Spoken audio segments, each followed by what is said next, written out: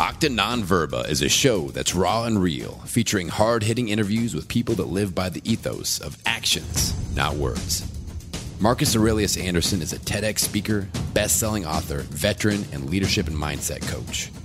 With this show, you get to join Marcus as he goes inside the minds and experiences of the world's most successful warriors, leaders, entrepreneurs, and experts. With each episode, you're going to get the philosophies, concepts, tactics, and strategies these leaders use to turn adversity into victory. Live an extraordinary life based on actions, not words. Now, here's your host, Marcus Aurelius Anderson. Octa Non-Verba is a Latin phrase that means actions, not words. If you want to know what somebody truly believes, don't listen to their words. Instead, observe their actions. I'm Marcus Aurelius Anderson, and my guest today truly embodies that phrase. Lance Essihos is a natural leader and born storyteller, but he's also an experienced veteran through adversity. Lance has faced some of life's most difficult challenges. He's battled addiction to alcohol for over 2 decades. He's lost his brother to suicide and lost his father to cancer within 18 months. After surviving major obstacles, Lance has pivoted his mindset to view adversity as a necessary ally to fulfillment and personal development. His new book, Mastering Adversity, Unlock the Warrior Within to Turn Your Biggest Struggles into Your Greatest Gifts, is now available. You can grab your copies at his Instagram, Lance Essihos. Thank you so much for being here, my friend. I had the honor of being on your show last year. Can you tell us about some of the other people that you've had on your show? Because he's had some big names. You were also just on Dropping Bombs. You've been really making an incredible impact with your message, my friend. Thank you, brother. And I just want to preface that with saying how much people loved our conversation last time when you were on my show. Your energy and just the way you flow is really awesome. I think we talked for an extra hour aside.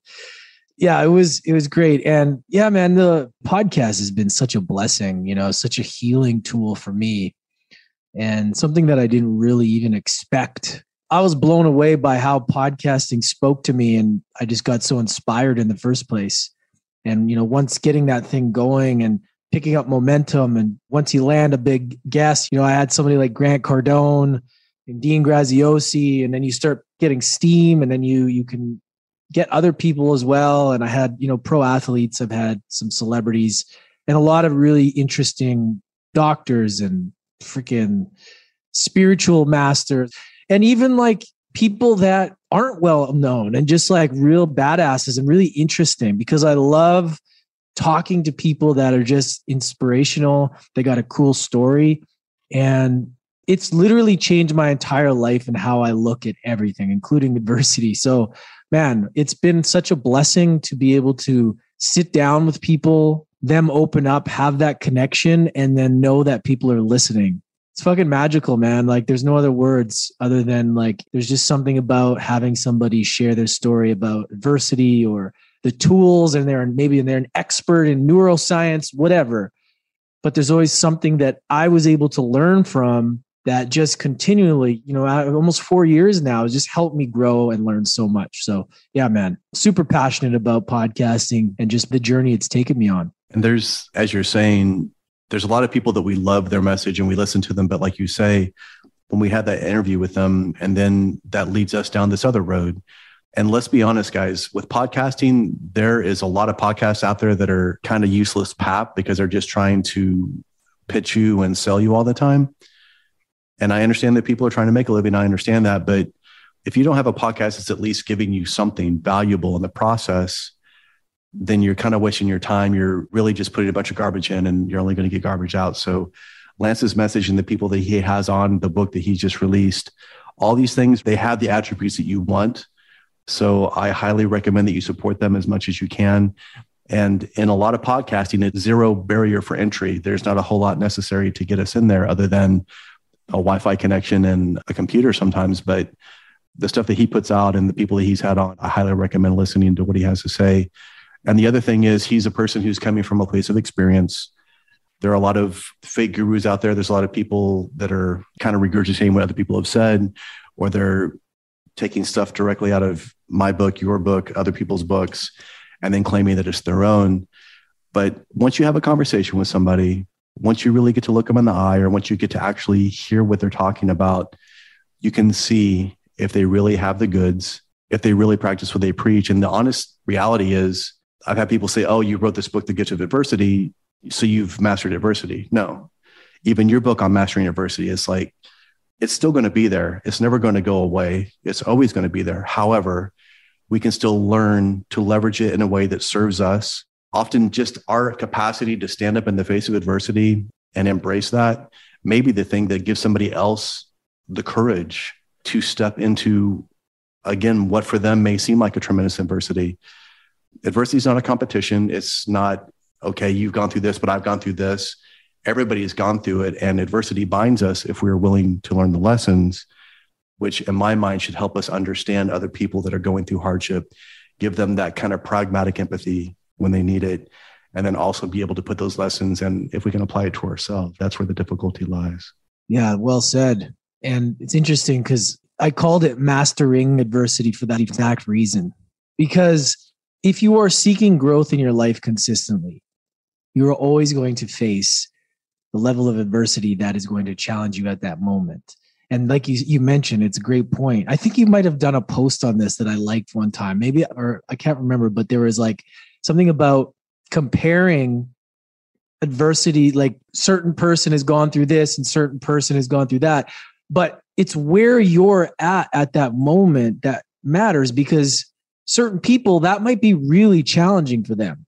And then certain people are later on their journey and might be challenging for them. So whatever they're going through is going to challenge people differently at different times of their life. And what may have been challenging for us 5 years ago is not challenging anymore, right? It's not really, we've moved through it. The perspective has changed. And I think if you seek growth, if you seek the limits of yourself and you push, you face the fear and you do these things, you're going to be challenged with the next level of yourself, just like a video game. Each level gets a little challenging and you're like, oh shit, I'm kind of challenged here.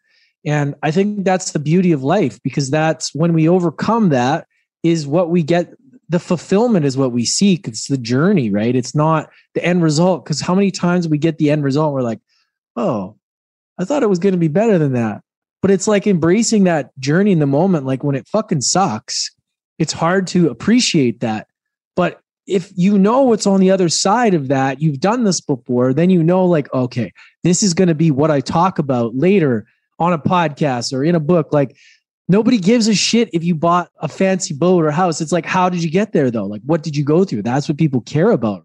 So I think that if you're going through a challenging time, like just know that, man, this is what you're going to talk about later. Like this is the thing. This is it. So embrace that, right? And that's not always easy. And, you know, we can talk about that more, but that's something that I've realized. And man, it's tough sometimes in the moment to see that as a gift, but you have to realize that on the other side of that is the gift. It's where you're going to be and how you're going to feel. And it's funny when we choose these paths, someone's like, why do you choose a podcast about adversity? Why do you choose a book about mastering adversity? I'm like, yeah, you're right. Next time I'll say mastering abundance, because I've learned this, just the journey alone has challenged me in so many ways that I'm like, man, maybe I should be choosing a different thing to master here.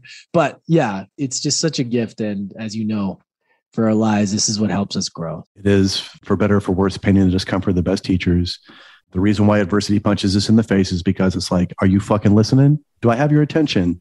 Okay, here's a lesson. And sometimes we get stuck. Sometimes we get in our own ego. Sometimes we get in our own inner narrative, which we were talking about. And we don't allow that to seep in. We allow ourselves to be distracted. We pacify ourselves artificially with bullshit technology or whatever it is that we're looking towards. So there are a lot of escapisms there. And just like you were saying, the post that you were sort of alluding to, I said the people that try to one-up you with your adversity, those are people that are toxic. Those are people that are like, oh, you think your Monday sucks? Well, let me tell you about my Monday. And those are people that are glorified victims. Those are people that can't wait to be victimized or offended by something. They are the victims so often they should be carrying around body chalk so that they can just put it around them at any given time. But the reality is we all go through it. So even those of us that have been through adversity, seeing a person acting like that, we have to just kind of step back and understand it's like, listen, unresolved trauma manifests in many ways. And maybe for this person, that's how they're dealing with it. but it's easy to see when they're kind of stuck in that pattern. But then again, like you said, without self-awareness, we will very much be damned to do the same thing over and over again. Even with your book, Mastering Adversity, just like you said, just because you've mastered it doesn't mean that you avoid it. If I wrote a book called Mastering Jiu-Jitsu, doesn't mean, okay, you read the book, you stopped doing jiu-jitsu. No, you keep doing it. As a matter of fact, you're probably better with it now. And adversity is very much a language. It's very much an art. And the more we can practice this, the more fluent we become in it. And then hopefully, the less likely we're going to get caught by it or ambushed by it in the process. And then we talk about addiction, we talk about loss, we talk about grief. Once we've been there, we can recognize in others. We can see it when they don't see it. And that's why it's so important. Can you tell us about an adversity that you've gone through? And there were a few that we mentioned, but the adversity that really helped you understand, first of all, the journey is fucking brutal. It is in many ways hell on earth. It's torturous, but yet once you were through that, you were able to glean those gifts to get that knowledge. Because if it's something, I've noticed that if we don't work hard for it, we don't respect it. It doesn't mean the same thing. Yeah, so true. You know, if I had to break it down, it would be the battle of overcoming ourselves every day. You know, we talked about off camera about the little things every day, the daily actions that really make the difference. And, you know, for me, that is the real adversity. It's like the fucking thing we see. It's a representation of how we're feeling in the moment, because there's one day where that thing could be like, I'm fucked. I can't do this. And there's other days where like, I got this. And for me, personally, I've been like, every single day, it's a battle of overcoming myself, my fucking laziness, my bad habits, like the old persona, the guy that was a bartender and working in nightclubs and womanizing for decades, right? For years, not decades, for like over 10 years, right? And that's where I got validation from, right? The party guy, women. When that's gone, who the fuck am I, right? And that's what I have battled with, going back and forth with myself. Alcohol has been my thing that I've been struggling with. And a lot of people have this too. But that whole lifestyle has been such a challenge for me to let go of, because I received so much validation from it. So every day I have to remind myself, like, okay, today's a new day. Like, you know, especially the sobriety train, I've a year sober, fell off, 9 months, fell off, 6 months. Recently, I was 7.5 months. I'm in Argentina. I fell off. I chose to fall off, but I regretted it after. I tell people this because I'm honest at where I'm at. I don't speak about things and pretend to be a fucking expert at shit I'm not. I'm like, here's where I'm at. I've shared the journey with people. I don't whine about it, but I'm like, these are the things that I'm dealing with. And within the book and just me in general, that is the biggest thing that I've noticed, is that if I break it down, it's understanding myself, how I react to a situation, and what do I do when I'm tempted? What do I do when things get hard? Like, how do I overcome that every single day? And that has been the biggest challenge for me, is that old self, the stories, the trauma creeping in. I'm like, we've been here before. We know this, but it's reinforcing that and remembering that, who do I want to be? Like, who do I actually want to be? Do I want to be that person? Do I look up to that person? Or do I, you know what I mean?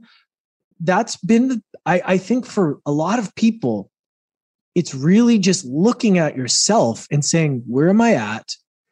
How do I react when things get difficult? Do I go and drink? Do I go and watch porn? Do I need sugar? Do I eat at night? Do I distract myself? That is the thing that I've paid the most attention to, is how do I react when things get challenging? In my business, we've gone to hell and back the last couple of years, losing, investing money, losing, having to revamp my entire team, investing in people. It doesn't work out. And being like, well, am I an idiot, or is this just a lesson?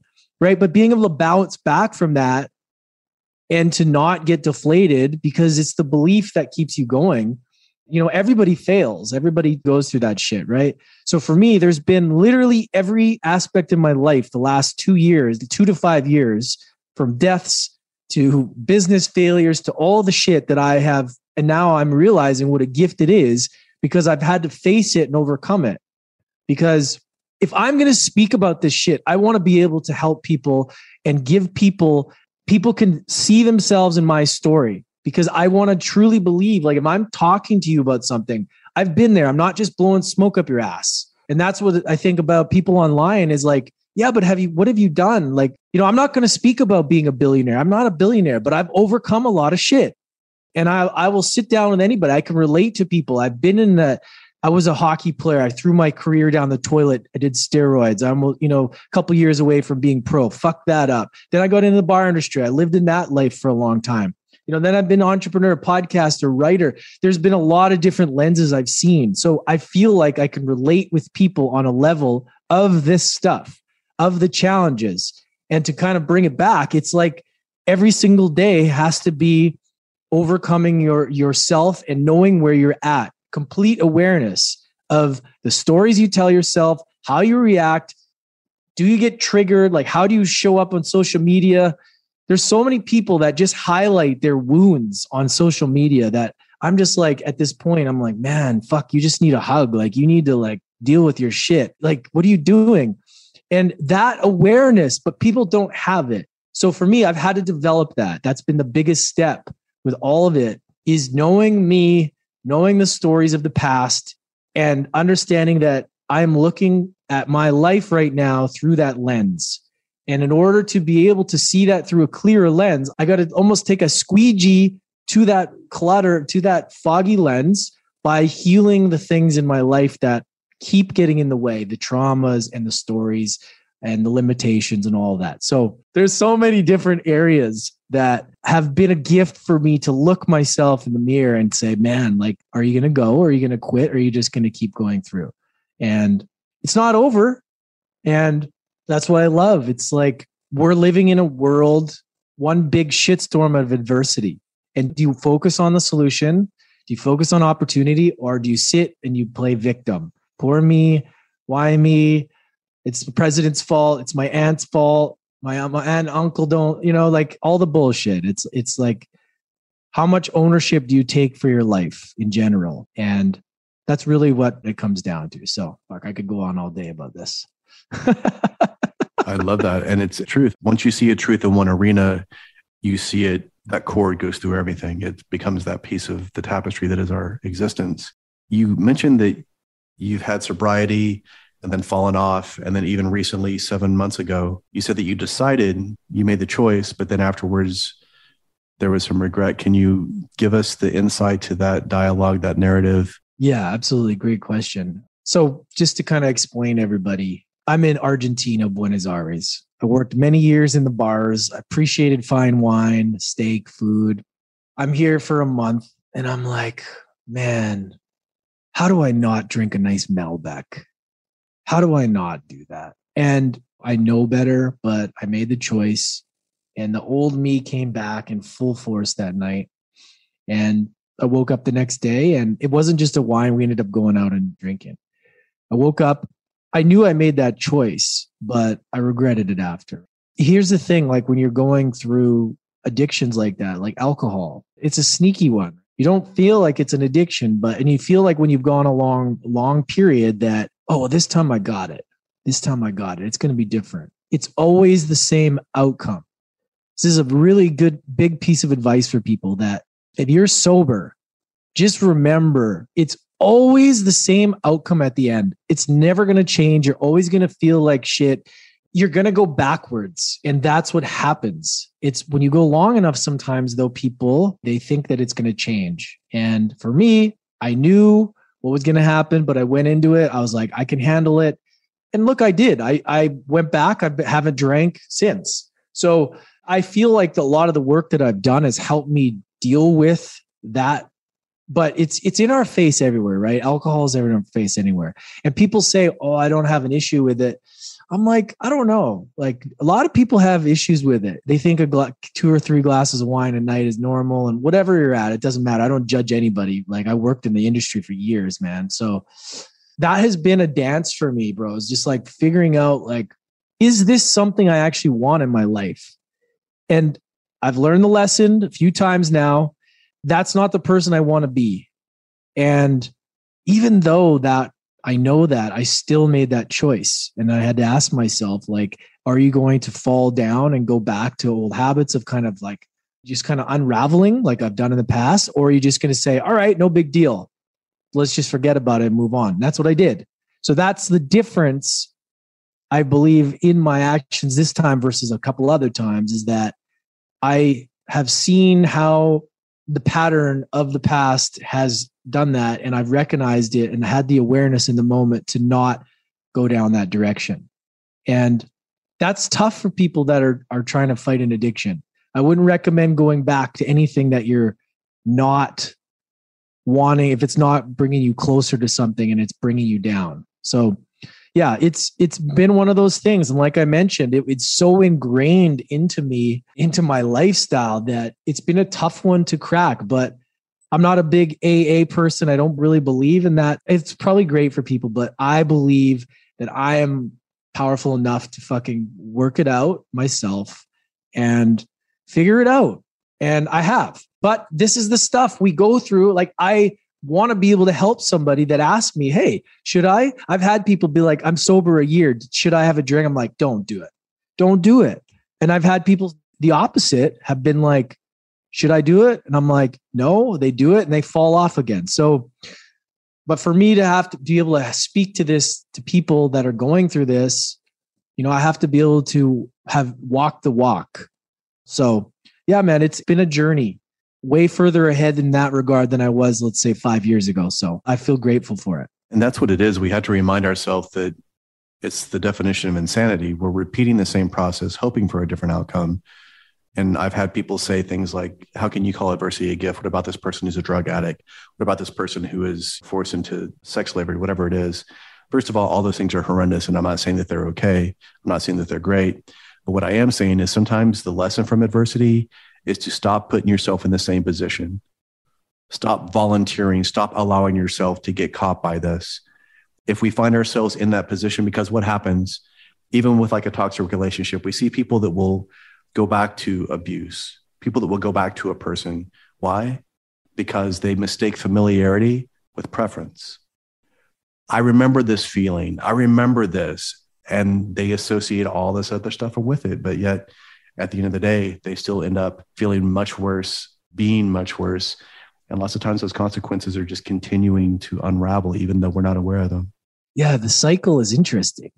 The human being is an interesting organism, man. Like, these things are so ingrained into our psyche that we think we can just get away from them. But it's not like that. It remembers, and it can come sneak around and test you and test you in ways that will challenge you. And that's what it is. And man, it's so easy to numb out from something challenging with all the things that we have, the distractions we have from feeling the feelings. And that's really what it is. It's like, what am I taking? Why do I not want to feel this moment? Why do I need to go and drink? Why do I need to go and divert myself from that?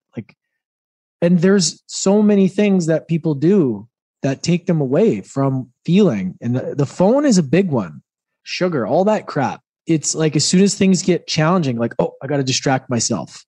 Right? But a lot of people don't have that awareness that they're even doing it. Like you say, with the TikTok culture, I'm 50, so all these kids on TikTok, but Reels are huge. But even on Instagram, like Reels, all these things are big. And what is it designed to do? Even Netflix, Amazon, all this stuff, what is it designed to do?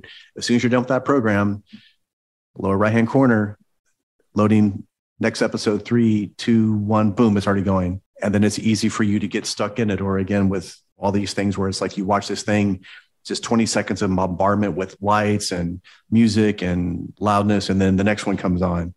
And now you're literally in this cycle. And again, we see it. Again, the cycle, we see it with veterans. They go out, and to them, being in chaos where life and death is happening every second, and then coming back, fighting so hard for this freedom, fighting so hard to have the time with their family. And then when they get back, it's like very hard, because that's what they've been conditioned to, this elevated adrenaline, this fear, this deadline, this incapacity to actually step back and be relaxed. And then once they're there, that's what they fought so hard for. And yet they're not able to be in that place.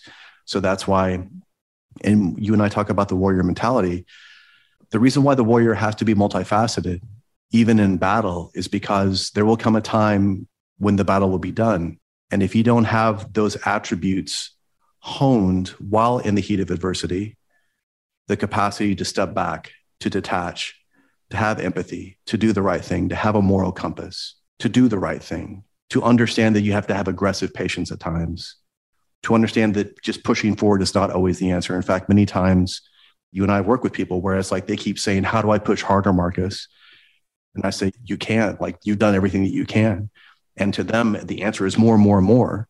And now when they don't know what to do, it's like, well, actually, you need to step back.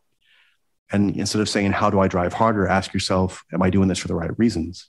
And now we can come obliquely at this problem. And now this becomes this other dimension that they can potentially tap into and grow. You were saying how we want to distract ourselves. And again, it's very easy, and it's only going to get easier as technology evolves, let's be honest. But the reality is, if you're meditating and you have an itch on your ankle, you can scratch it. But if you just sit with it, what happens? Eventually, it reaches a zenith. It reaches a high point. It doesn't get any worse. And then you say, well, I can endure this. It's not going to kill me. Where is the evidence this is actually hurting me? And then finally, it kind of gradually fades away because we are able to weather the storm. And that's a very small thing. But again, the analogy can be translated into any area that we want if we are willing to take that advice. But more importantly, if we're willing to remember the lesson, especially when the stakes are very high. And many times that's when we need it the most, but it's the hardest for us to remain true in that moment. Yeah.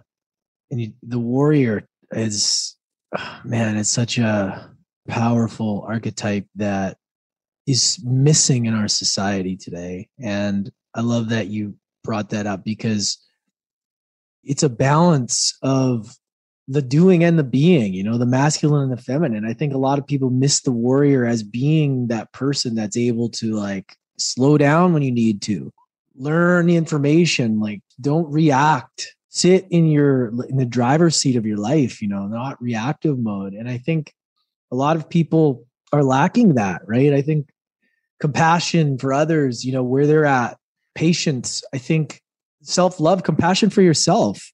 I think it's missing. I really think our society is just completely missing that. And that's why the warrior, I love you bring it up. And we're talking about Stephen Pressfield. It's like, it fascinates me, man. It fascinates me because that archetype is like, it came to me during a breathwork session in Sedona. I was doing this deep breath. Usually breathwork comes and I have like a really emotional, usually it's like a sad thing. And this moment was this like powerful moment, dude, that it was like I was sitting there and it was like this warrior that went back in fucking generations that was like coming out. And I was like, I remember Kyle Kingsbury, I was at a Fit for Service Summit. Aubrey Marcus is, one of my mentors, and we were sitting there doing it. And Kyle Kingsbury's like, let that fucking warrior out. It's like he knew it was crazy.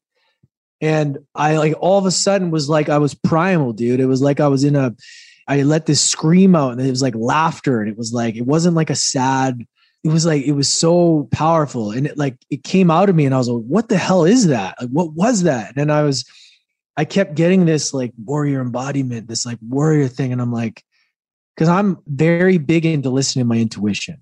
And I was like, I need to understand what this is. Because I was studying a bit of the warrior archetypes from King, Warrior, Magician, Lover, Warrior Ethos.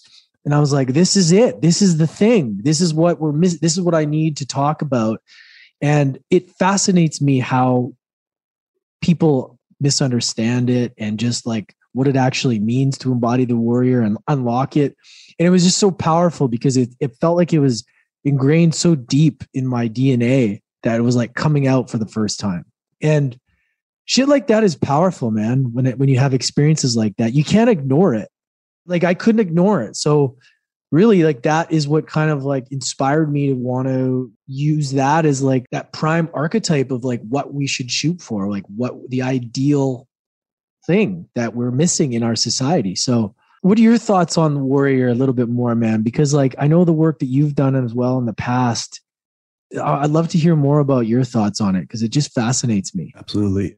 In my new book that I'm working on, I'm breaking it into 3 parts, like the War of Art with adversity, the warrior mindset, which is the second part, and then the gifts that we learn once we overcome. So we have to have that warrior archetype, and it's within all of us. If you see a woman that has a child and they're in danger, I guarantee that woman's going to fight. Like there's a warrior within her, absolutely there. And lots of times we need adversity as that catalyst to make that come out. And many times if we try to get away from it, we won't even know that it's there. We can keep it kind of stifled. But once you've lived long enough, once you've done enough things in your life, it's only a matter of time before you get rocked. And here's what you have to ask yourself. The warrior archetype is important, and a real warrior is multifaceted, and we'll get into that. But here's what I want to know. I've had some people say, oh, everybody wants to be a warrior, and they talk about it, and they watch all the Viking movies and all this stuff, and that's great. But what they don't understand is it's only a matter of time before somebody or something tries to take from you something that is yours, your life, your freedom, your family, physical, material possessions. And in that moment, you have to decide, if I don't have this warrior capacity within me, I'm just going to be docile. And here's the problem. There is a time to turn the other cheek, but if you do it too often, eventually you will have no other choice. So I have met people that claim that they're pacifists, but they're actually cowards because they do not have the capacity or the will to fight when they actually should be. And you and I talk about adversity. So what happens? If you give up at the first sign of adversity, you are conditioning yourself to surrender when you should be fighting the hardest. And now you will roll over for anything. Now you won't believe in anything and you'll claim it. But the moment that you make that decision one time to capitulate, it's so easy to capitulate about alcohol, your job, food, sobriety, whether it be from pornography, whether it be staying true to your wife, any of these things, your workout, any of that stuff. So that small slip that you've allowed yourself to have this one time, it changes the entire trajectory, not only of your morning. Oh my God, let's start. People that hit snooze. If you hit snooze, what are you doing? You're literally setting the intention for the rest of your day that I'm going to put everything off. I'm going to wait. Oh, I can do it later. And now as the day progresses, that's all you're going to do. And if you hit snooze in the morning every day of your life, what do you possibly expect to come from that? That's not what we're supposed to be doing. We're supposed to get up. We're supposed to attack it. And there are days, listen, if you're having a hard time getting up, maybe go to bed earlier, maybe not stay up too late to distract yourself with a bunch of bullshit. But understand, we have to have that driving purpose to make us want to get up. Everybody talks about programs and it's like, okay, this is my morning routine and this is what I do and blah, blah, blah, blah, blah. Well, warriors do have a routine. Warriors do have something that they go through, but it's because they have this driving purpose. They're fighting for their country, for their countrymen, for their families. So if you can't not hit snooze, if you don't have a routine, if you're not driven or motivated, understand that you're just not finding purpose. And you can never out distract yourself or outwork a life that lacks purpose. Never. Never, never, never. You can read all the books in the world. You can listen to all the podcasts in the world. It will not do the work for you. And the only person who knows what the hell that is you. And what matters to you right now may not matter to me, but it may not matter to you in a year from now either. So understand, what is driving me? What do I feel inadequate about? What do I ask the questions in my TEDx? If you woke up tomorrow paralyzed from the neck down, what do you wish you would have accomplished with your life? That's a heavy fucking question. It's supposed to be. It's not supposed to be a bunch of like, what's your favorite color and what do you like to eat and what makes you feel good? You have to ask those deep questions and then you have to be comfortable with what comes back. Sometimes the answer is, I don't know. It's okay to not know. It's not okay to not dig deeper to understand why the hell you don't know. It's not okay to just sit there and be passive.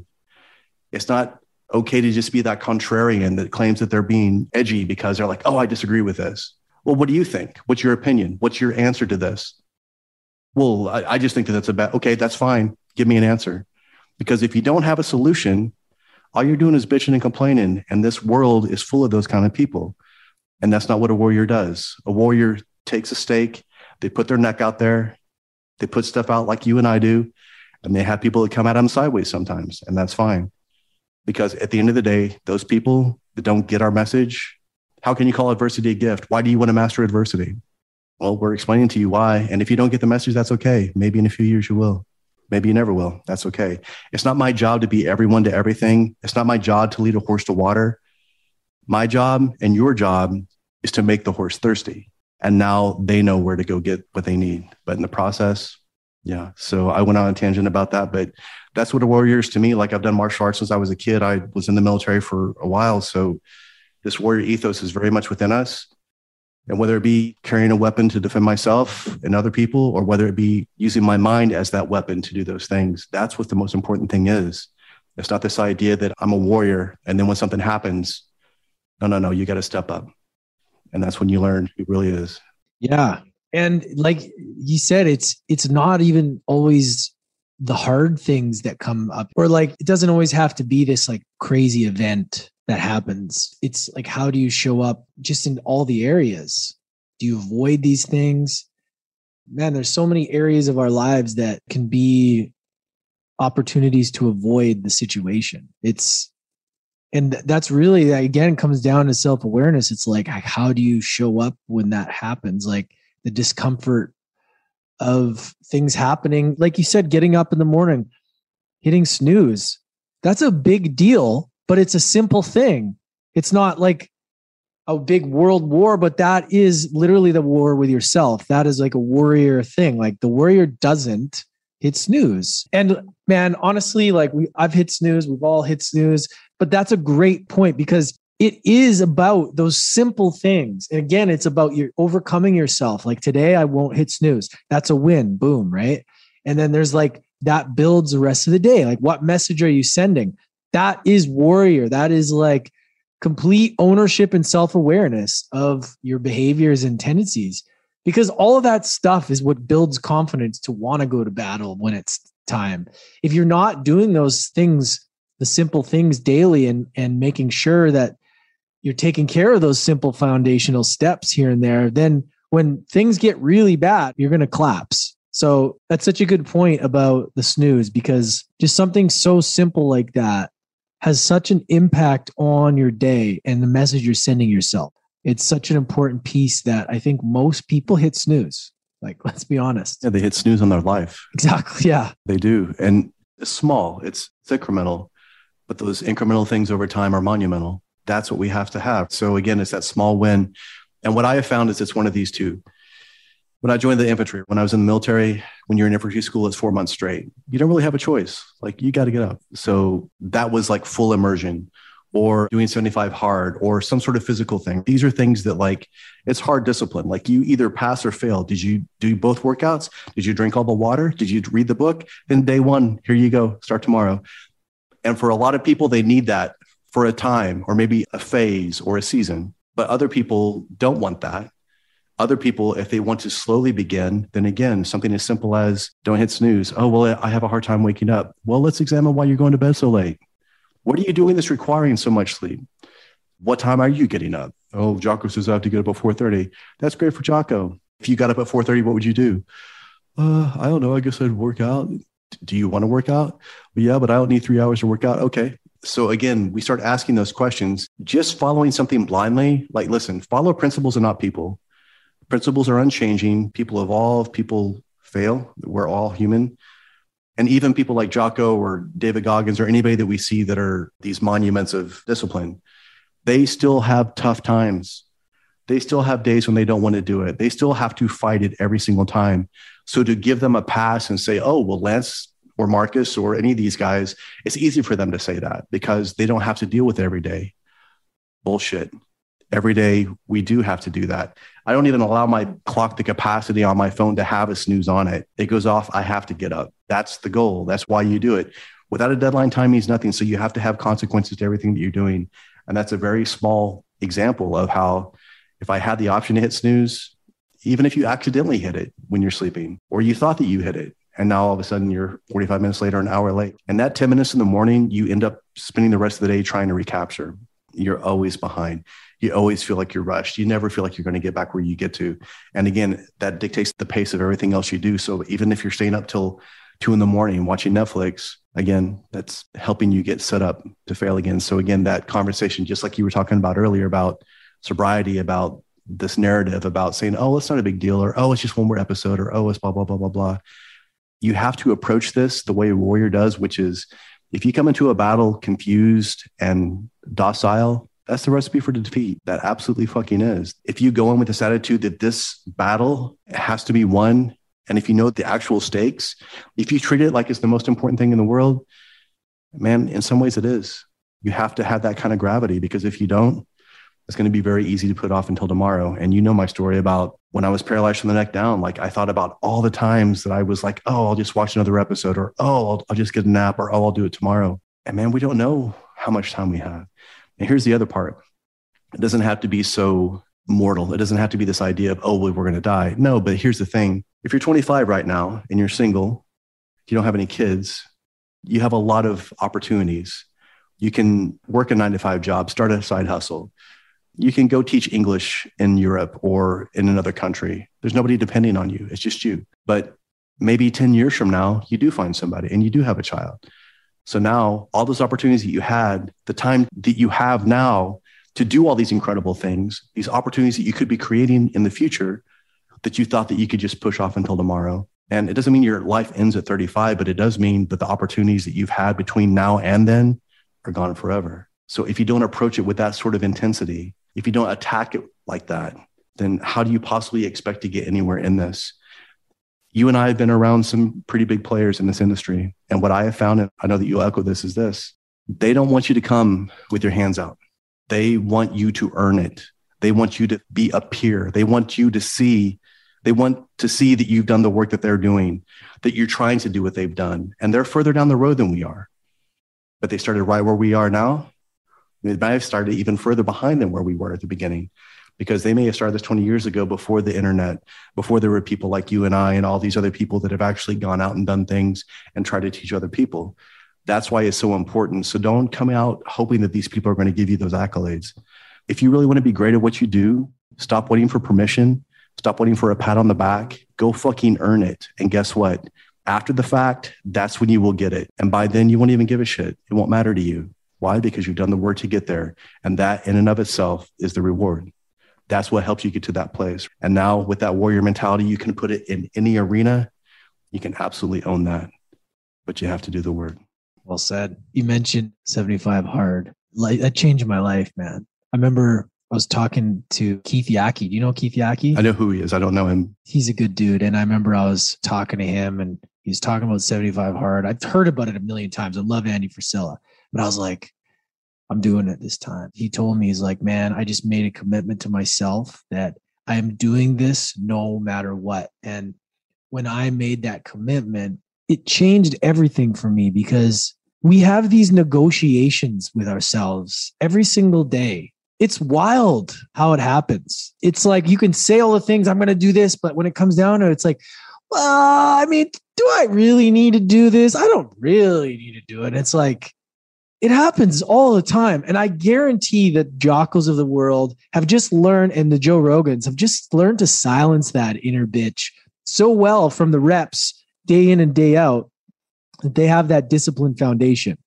And that 75 Hard was so great because it's what I needed to set foundation from getting in shape to just doing simple things. They're not hard, but it's like commitment, time management to like, no matter what, these 2 workouts need to get done today. So my entire life gets planned around that. That changed everything.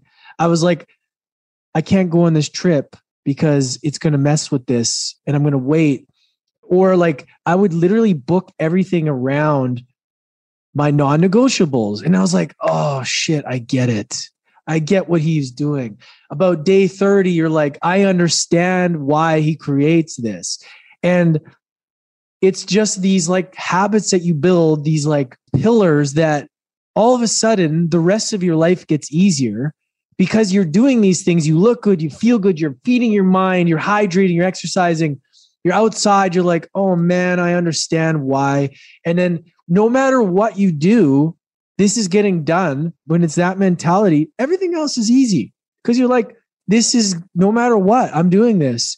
And so many people I see, and Andy's talked about this too. I've seen him try and negotiate with what it is too. Like, oh, well, I'll just make my own challenge or my own. And I say, I'm like, you guys, he did this. There is for a reason. Stop taking shortcuts. This is why you need to do this thing, is because of that mentality of trying to cut corners. Just fucking do it and you'll see what it's going to bring you. And you can tell I'm passionate about this because I understood why you do it that way.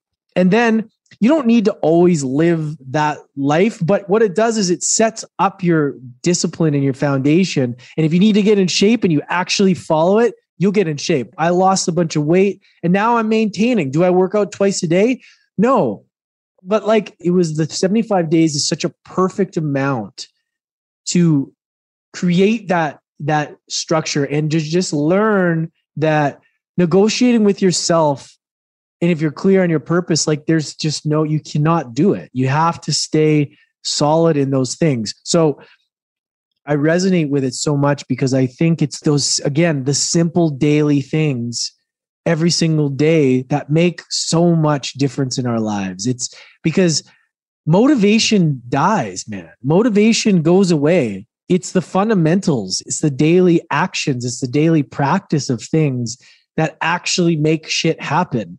We can visualize, we can do all the things, but it's like you have to do the reps every single day over and over and over again. So I just love that program so much because it kind of solidifies and just gives people the gift of non-negotiables of what's important in your life. And everything else just kind of falls into place. So it's a powerful tool, especially if you're struggling. I think and I wanted to bring up one more point that you mentioned. You talk about the morning routine. It starts the night before. Your night routine is more important. I say this to people all the time. I'm like, first of all, get off your device or put your blue blockers on at night on your eyes because you're fucking up your sleep. You're waking up the back of your brain. You wonder why you can't sleep. You're eating before bed. Test it out, see how you feel. Wake up and you feel the reason you're hitting the snooze is because your body needs sleep or wants sleep because you didn't set yourself up because your body's digesting food late at night. You've been watching screens. You haven't allowed yourself that to be able to unwind and to like slow down and to like disconnect from technology. It starts the night before and people forget that. And like writing, even if you a to-do list, man, like I have my best mornings when I just write shit out the night before. Then I wake up and I'm like, oh, it's all here. There's not like this like anxiety of like, what do I got to do? And what I got to do right now? It's like, no, it was done the night before. So I think that's a big one too. Is like people don't pay attention to that night routine. They think it all just happens in the morning at, when that alarm goes off, but no, like it starts the night before. It absolutely does. And I say it all the time. If everything's a priority, then nothing is a priority. And the beauty of Andy Frisella, I've learned from him from Arte Syndicate for years now. Amazing guy, obviously. But 75 Hard is the same thing. Like I'm disciplined, but yet even the same thing going into that. There's something about a lot of the stuff I was doing before, but to do it every day, non-negotiably. Again, Andy says sometimes we have this terrorist in our mind, this inner bitch. And it's like, you don't negotiate with terrorists. Like there's this non-negotiables. So this is the reality. It's like, this is the power list. These are the things that get done no matter what happens, no matter what's going on. And again, like you said, if we do it the day before, now when I wake up, because I have that magical hour in the morning, but if I spend 10 minutes of it trying to figure out what the hell I'm supposed to be doing, now I only have 50 minutes of that. If I do that every day for 5 or 7 days, that's an hour I'm wasting a week. That's 4 hours a month. That's 48 hours. That's an entire work week I'm wasting over a year because I don't have the discipline or the intelligence to write it down the night before. So that's a small leak. So imagine what other areas we could be doing the same things. And that's a small leak. That's a 10-minute leak. It starts there. It seeps into the rest of your life. It does. You will bleed out. You won't even know it. You will have the audacity to be surprised. And then you look down, you're like, oh, I guess my femoral artery's gushing. Yeah, it's too late at that point. It's like you have to be aware of that stuff at the opportunity now when we can do it, when we're not tired, when we're not fatigued, when we're not in the morning saying, oh, I'm going to hit snooze. It's like, no.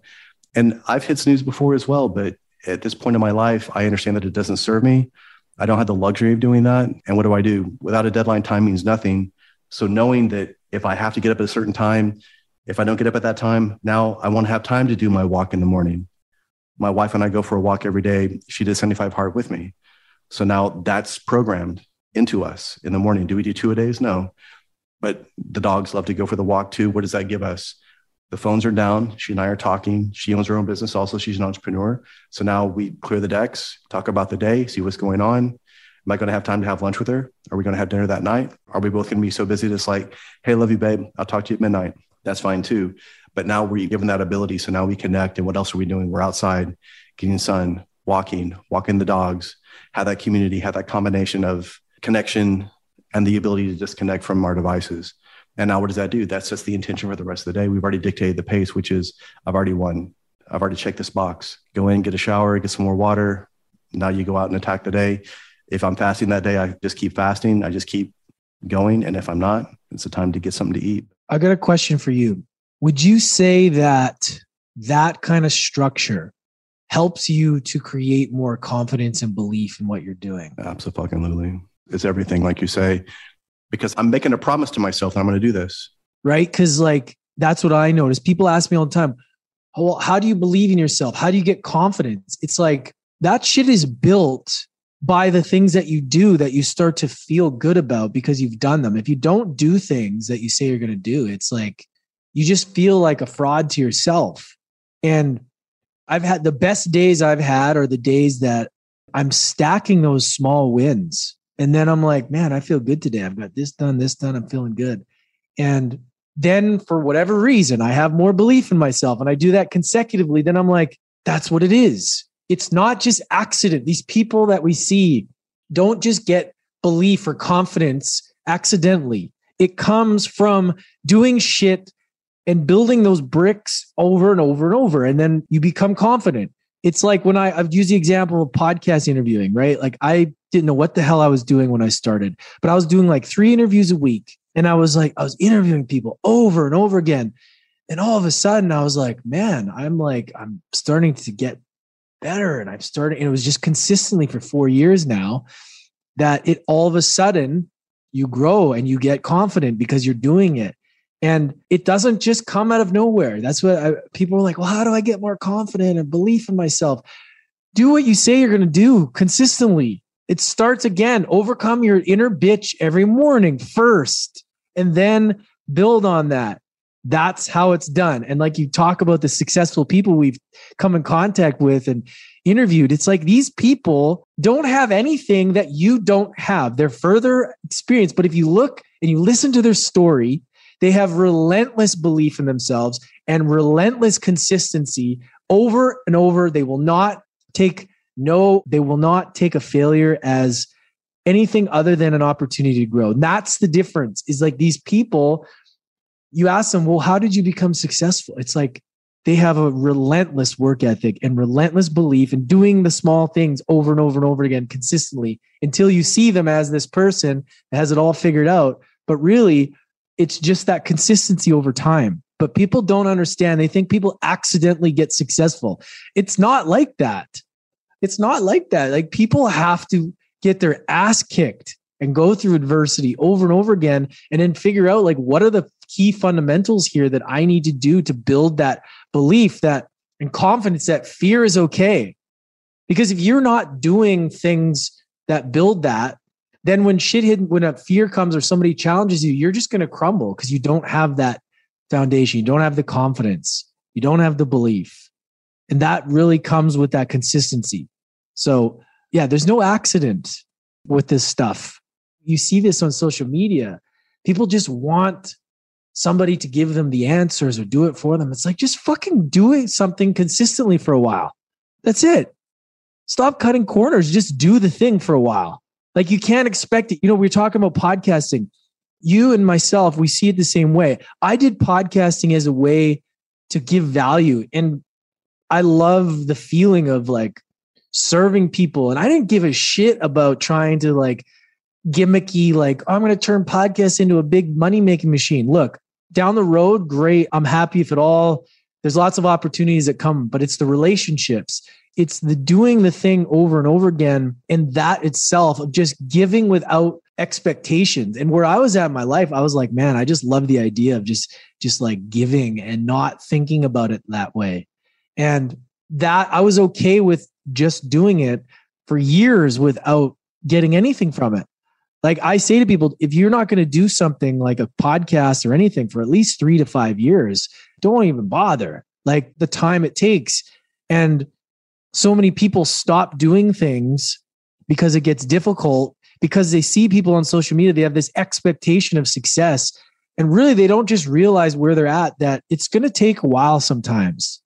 Shit takes a while sometimes to get going.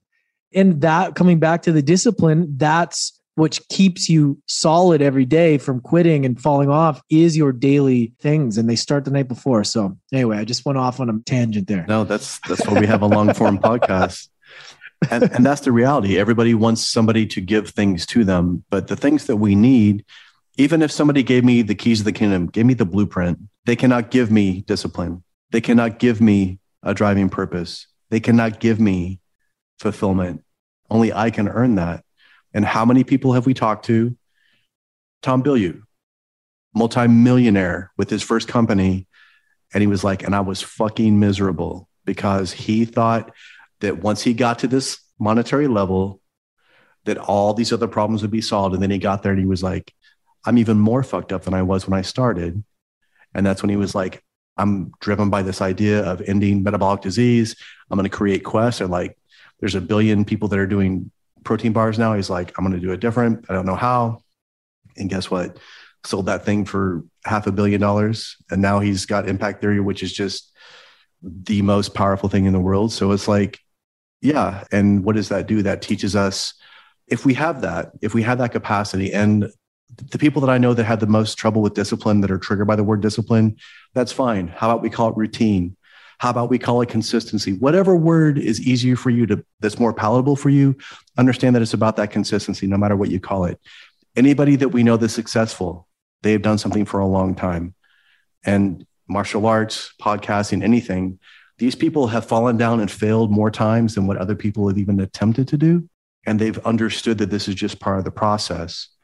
So if you can come from that place of humility, if you can come from that idea of being a learner, that anti-fragile idea of every time I'm in this place, I'm going to be uncomfortable, or I need to be uncomfortable. If everything in your life right now is really easy, you're in the midst of adversity, but the adversity that you're facing is mediocrity.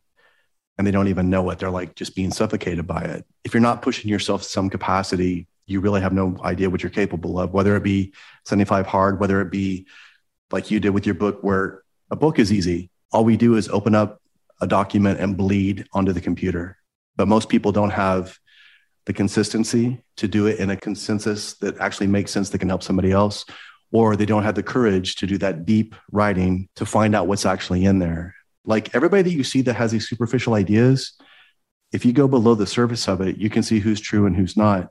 So again, somebody like Andy Frisella, if you're like, oh, he's just the guy that yells at you, you're missing the point. Like there's a lot more to him. There's a lot more that had to happen to him to get to that place. But this is just a part of him. It's not this guy that just yells all the time. There's a very spiritual component. Like he had a near-death experience. He was stabbed in the face. He almost died. That gave him crazy urgency. A lot of people don't see that. A lot of people just see this guy that creates 75 Hard and First Form and all these other incredible companies. That guy's got a big heart, man. You're right. And like, it's your ability to be able to see people. I can see I'm like, man, you're full of shit. Or I'm like, I love this guy. There's so like, and I try not to get upset about the people that I'm like triggered by. Cause I'm like, it's something within myself that's bothering me, whatever.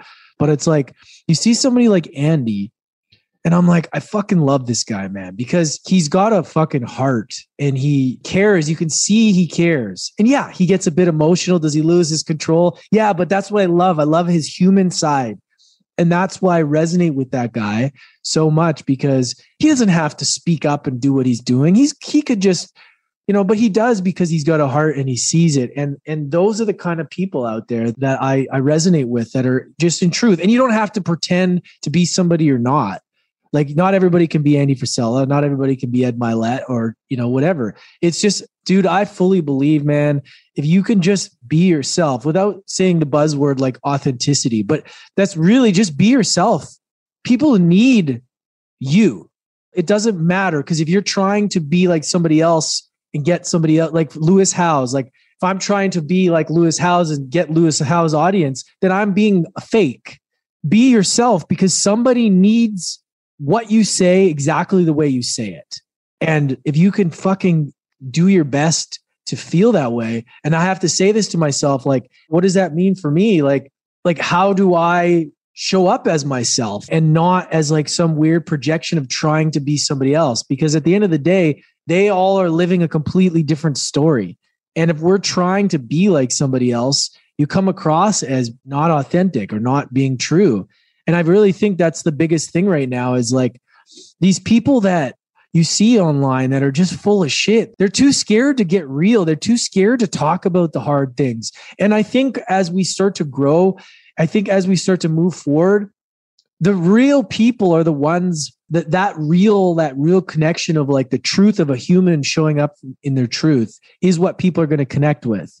The sales funnel and the gimmicks and the misleading bullshit, that stuff's all going to die. It's going to come down to the human. Like, how can I connect to this human?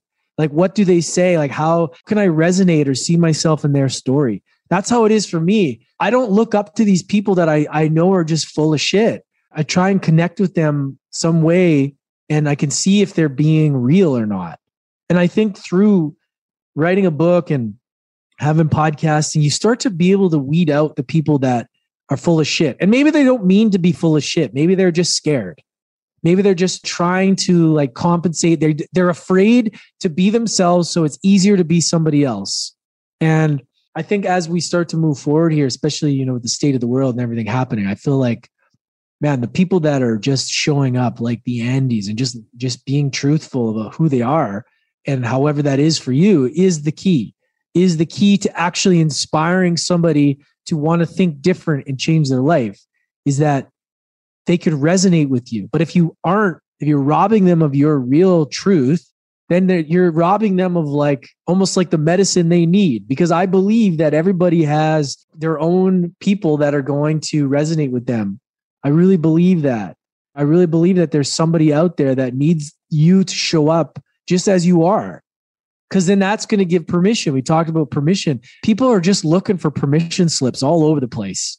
Is it okay if I just do this for is it all right? Looking for validation to just be themselves. People are afraid to just be themselves. It's crazy. It is. And no matter who you are, whether you're be a person that's trying to create content to help other people or just to be the best husband, father, son, brother that you can be, being yourself, like who the hell you really are, is the only thing that's sustainable. It's the only thing that's sustainable. Like you can be that person because that's who the fuck you are. Will there be different sides to you? Of course. But the reality is, again, like you said, if you're trying to imitate this person or that person, eventually you will fall off of that. Eventually it will feel false because it is. And here's the thing, like you were saying, you may think that you're fooling everybody. You may have all this slick marketing or this funnel and all this other shit. But man, the people that are attracted to that are not real. They're not going to take real action on what you create. They're not going to buy the stuff you're selling anyway, because even they know, even though they're attracted to it, it's still bullshit. And now this will be a huge fool's errand. You're wasting time, money, energy. But man, if you would just sit back and be happy with however many real followers you have and just try to put out something that's real for you, because every person that's creating content is usually trying to create something for themselves, something they've gone through, something they've went through, something they need to hear, a reminder that they need of. Listen, there's nothing new out there, guys. There's nothing new under the sun. He and I are talking about diversity because it's constant. And the reason why things are cliches is because people do not pick up on them the first time, and they have to come around again, and they come around every generation. And on social media, I notice that everybody kind of takes it, and now everybody regurgitates it the way that they want to sound, and they want to try to do it to get whatever. But the reality is, if you don't know who the hell you are, why you're doing what you're doing, then eventually you're going to start finding opportunities to not do it. But if we have these priorities, if we have this power list of the things that really matter to us, and we focus on those things, we start seeing, like, again, that leak, that 10-minute leak from hitting snooze or from not being organized. Now, all the energy that we were wasting on bullshit social media or conversations that don't serve us or being pissed off at that person who didn't use a turn signal who turned in front of me, that's wasted energy. If I could take all that and harness it towards this workout, towards writing with all my heart for the next hour, to have that conversation, to be present, to hold back and hold space for this person, to tell this person what they need to hear, even if it's not what they want, to tell this person what they need to hear, even if it is just what they need to keep them going. That's what it is. It's not always about pushing through adversity. It's about learning, how do I maneuver within it? There's going to be times when we have to have the yin and the yang, but the reality is it's understanding when to feel the presence of what the opportune option is here, as opposed to saying, oh, I'm just going to drive through. What if you can't? I'm just going to drive harder. And if you can't, I'm just going to keep driving harder. No, you're not. You're going to break. You're going to burn out. Now what? Now what do you got? And that's when you find out who you are. And that's when you've just been introduced to adversity. Yeah, man. Awareness. That ability to be able to know when to pause is very, very important. That's the thing. Everyone's like, go, go, go, go, go. It's like, yes, but there's seasons. There's time to slow down, because a lot of answers, I know for me, are when I'm slowing down. And if we're always attacking, then we're not going to be able to listen sometimes to the call that comes in the silence, right? Intuition speaks to us, but if it's too noisy, it's hard to listen. And that slowing down doesn't mean being lazy. I think that's where people get lost in it too. They think, oh, I'm just being lazy by not doing anything. No, you're not. Reflection and contemplation of what you're doing and how you're feeling, how you're showing up, journaling, meditating, feeling your body, actually feeling it, listening, sitting in the dark and feeling these things, man. There's so much clarity that comes from that. Like, why isn't that shit taught when we're kids? It's crazy to think about, because this stuff has helped me so much. And I'm sure you can agree that there's just so much clarity that comes in the stillness. It's everything. And if we look at any Buddhist or any Taoist or any person who reaches enlightenment or has any sort of clarity, or like Bafo Zingo, like enlightenment, so to speak, if you will notice, the story goes like this. They do something, they learn a lesson, they meditate, they have this space for emptiness. Then they get up and they go do something that's mundane, and then it hits them. Why? Because they've studied something intently. The next part is they gave themselves space for it to seep in, for their subconscious to start to chew on it, maybe even get an inkling of how to apply it. And then the opportunity is there. That's what happens. It doesn't happen when you're doing. It doesn't happen when you're sitting in a meditation necessarily. It happens after the fact. Yes, that's so true, man. I get chills sometimes when something hits like that. It's so true, because that's when it comes. It's not like in the thing. It's like when you go to do something else, it's like, oh, that's it. And that is so important, to pay attention to that and to know that that is your intuition speaking. People ask me about that. Like, how do you know if it's your intuition? It's like a visceral thing that fucking rocks you. And there's like a scale. I talk about this in my book. It's like, there's like a scale of intuition.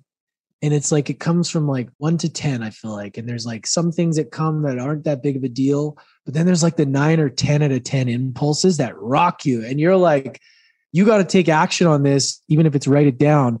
Because if you don't, you're going to be shown some serious roadblocks to make you pay attention. I fully believe that. If you aren't listening to that whisper and it gets loud and you ignore it and you choose a path that isn't aligned with that, you are setting yourself up for a fucking challenging time. And I also believe, when we answer that, sometimes in the present moment, it will bring us adversity, but I believe it brings us an easier life long-term versus challenging in the moment, because you're choosing it. You're choosing the difficult thing because it's coming from the right place, versus avoiding it temporarily and then being thrown this fucking crazy adversity that knocks you off because you weren't expecting it. I really believe that, man. And I think that's why it's so important. I talk about intuition so much, man, because it's been such a powerful tool for me in my life. Literally every big decision I've made has been that. I didn't know what that was until the last couple of years, when I really started to go inward and learn.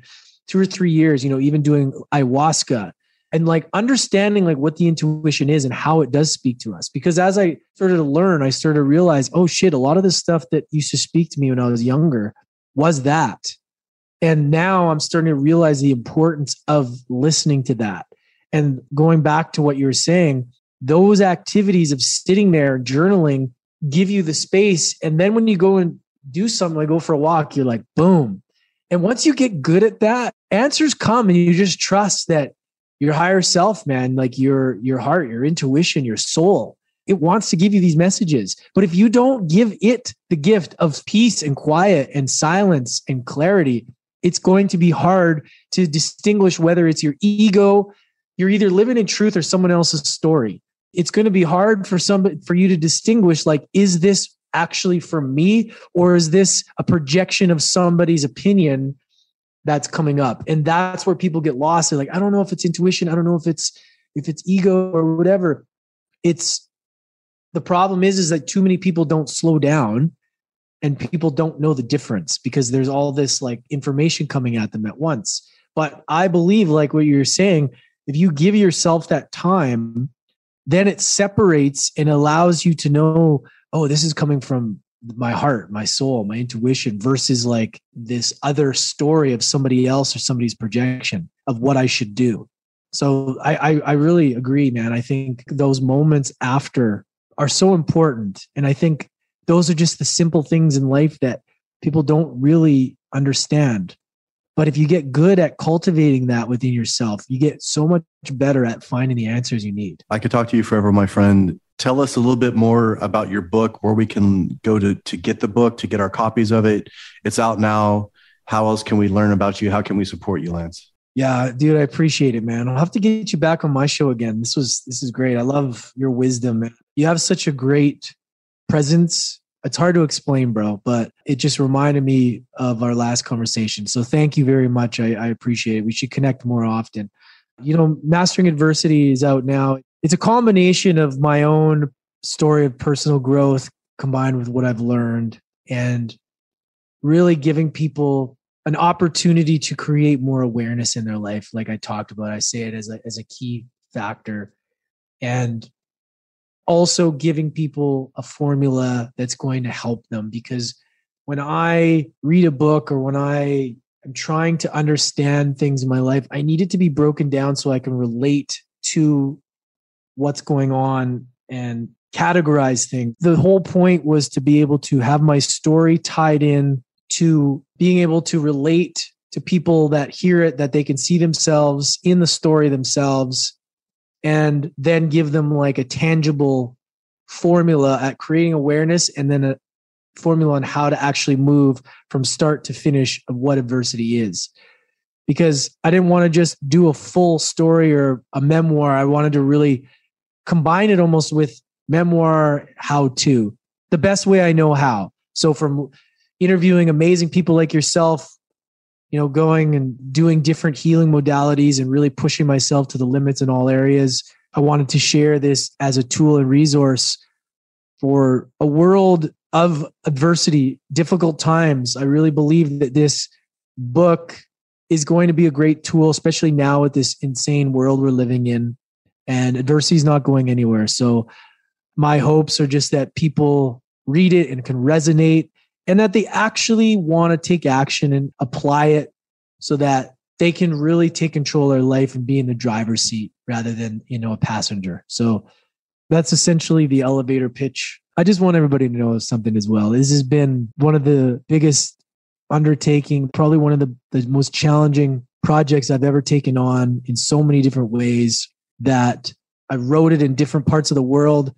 I just put my blood, sweat, and tears into this. And it wasn't just written in a weekend that I'm going to give away as a free book to people. It's like I put a lot into it. And I really, truly believe that this is going to help people a lot. So thank you, man. Thank you for giving me the space to share. Hopefully it's useful for people. No, it will be. And everyone, go get the book, get a book for a friend. If you liked any part of our conversation, I know that this book will serve you. Lance, thank you so much, brother. Thank you for listening to this episode of Octa Non-Verba. If this message resonates with you, please share it out with others on social media. Hit that subscribe button and leave a review for the show anywhere you listen to podcasts. To learn more, please go to MarcusAureliusAnderson.com and join his Octa Non-Verba Inner Circle to get exclusive content, news, and information. Until next time, remember, talk is cheap. Live your life based on actions, not words.